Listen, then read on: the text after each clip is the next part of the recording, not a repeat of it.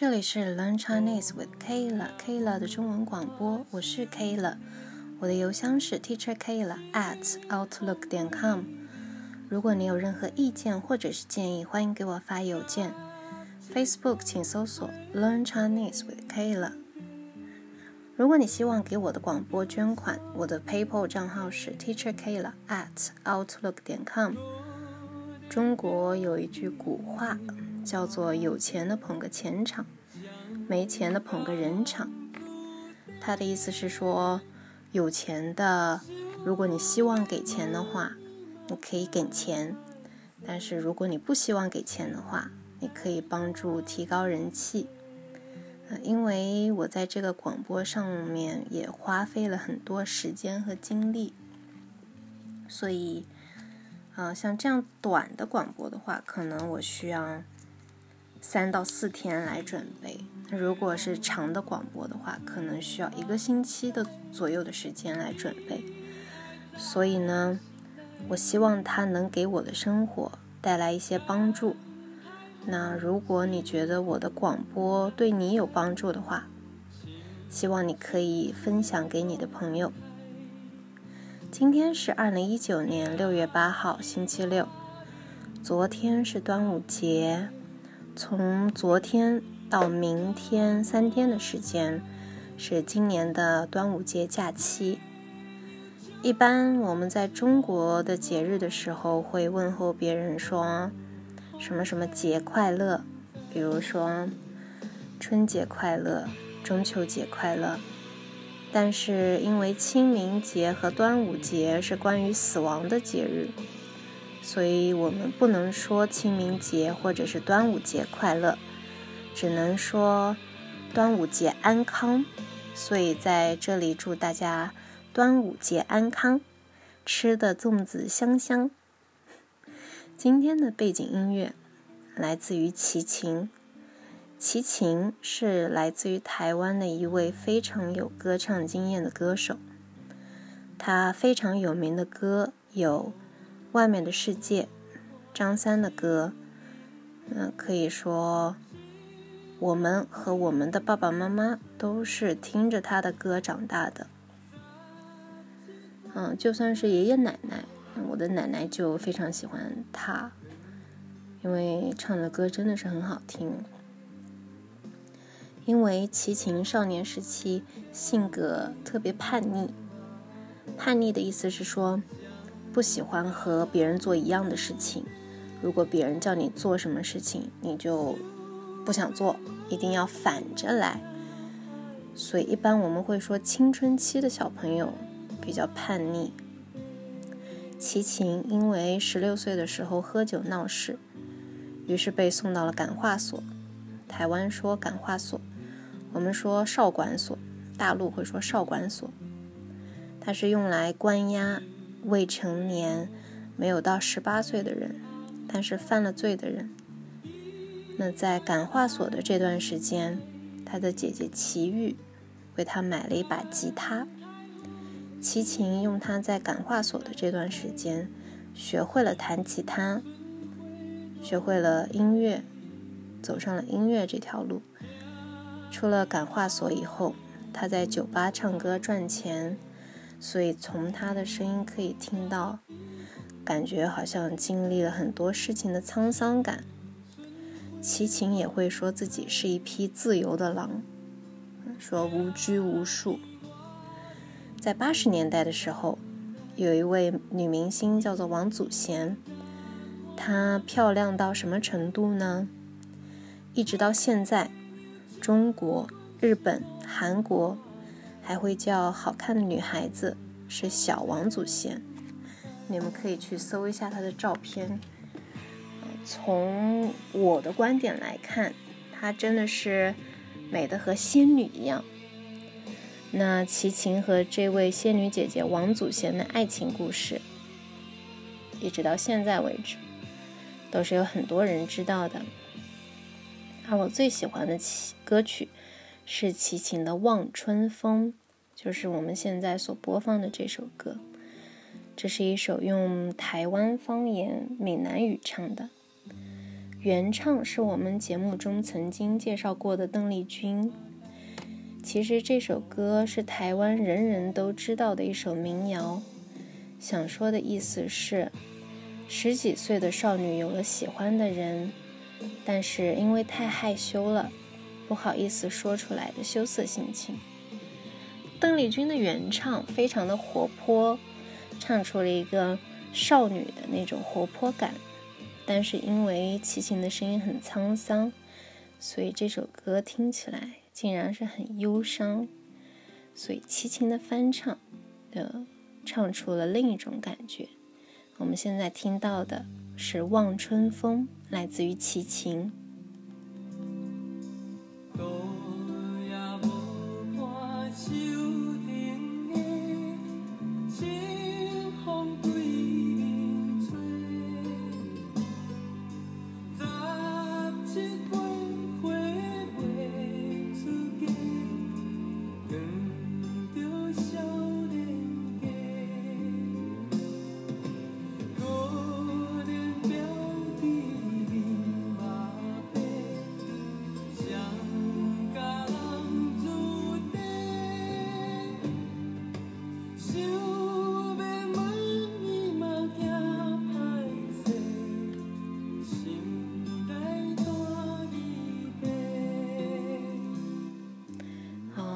今天的主题是端午节，每年的农历5月初5就是端午节。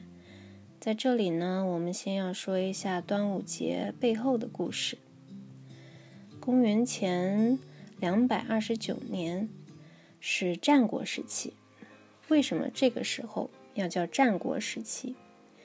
因为当时有7个国家，每个国家都想要统一中国，所以一直都有战争，这就是战国时期。这个时候最强大7个国家中最强大的秦国想要占领另一个国家楚国。这个时候屈原，诗人屈原是我们这个故事的主角，他是一位诗人，写了很多有名的诗，非常著名的是那首《离骚》。诗人屈原是楚国国王楚怀王的助手。屈原知道秦国想要占领楚国的诡计就是说不好的计划，但是在这个时候，楚怀王因为听了别人说屈原的坏话，所以他选择不去听屈原说的话。那最后的结果呢，就是楚怀王没有听屈原的话，结果他被秦国的士兵抓走了，楚国也被秦国占领。屈原因为失去了自己心爱的国家，所以非常伤心，他走到了汨罗江边跳河自杀了。楚国的人民因为非常喜欢屈原，他们知道屈原自杀以后都非常伤心，所以这个时候呢，他们就划着船去河里打捞屈原的尸体。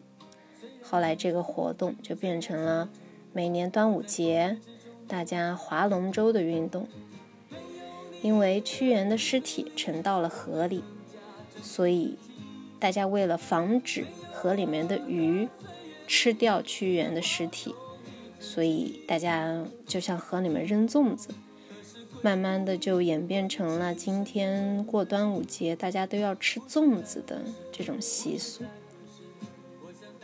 好，以上是一个简单的端午节背后的故事。其实不只是屈原的故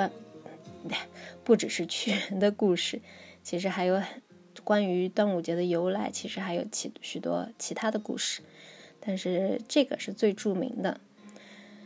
其实这个故事本身原来有很多历史的元素，但是因为太难了，如果要解释的话要解释很久，所以我们就把它简单的来说一下。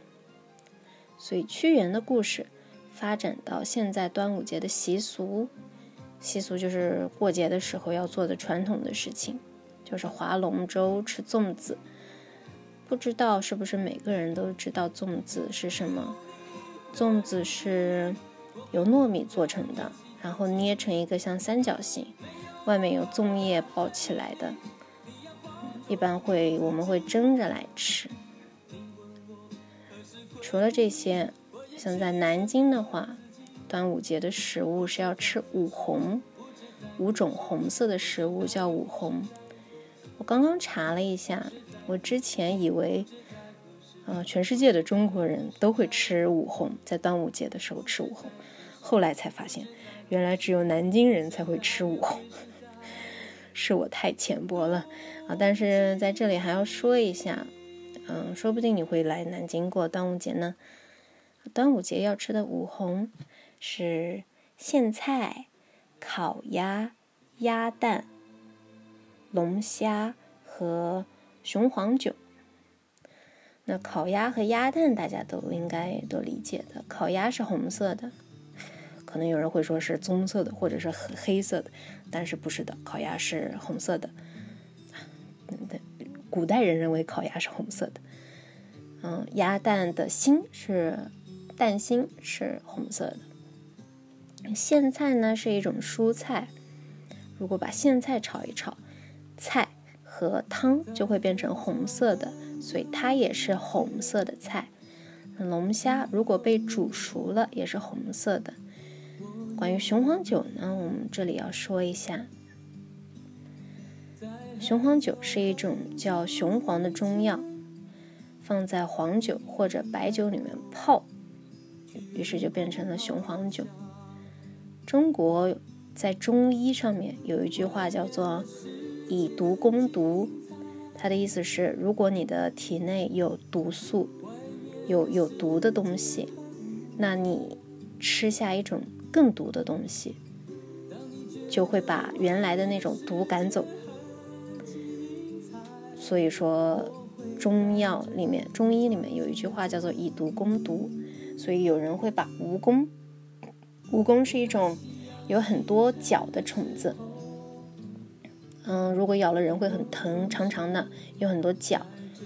蜈蚣基本上都是有毒的，所以他们会把蜈蚣这种很毒的虫子泡在雄黄酒里面，让它变成一种很毒的酒。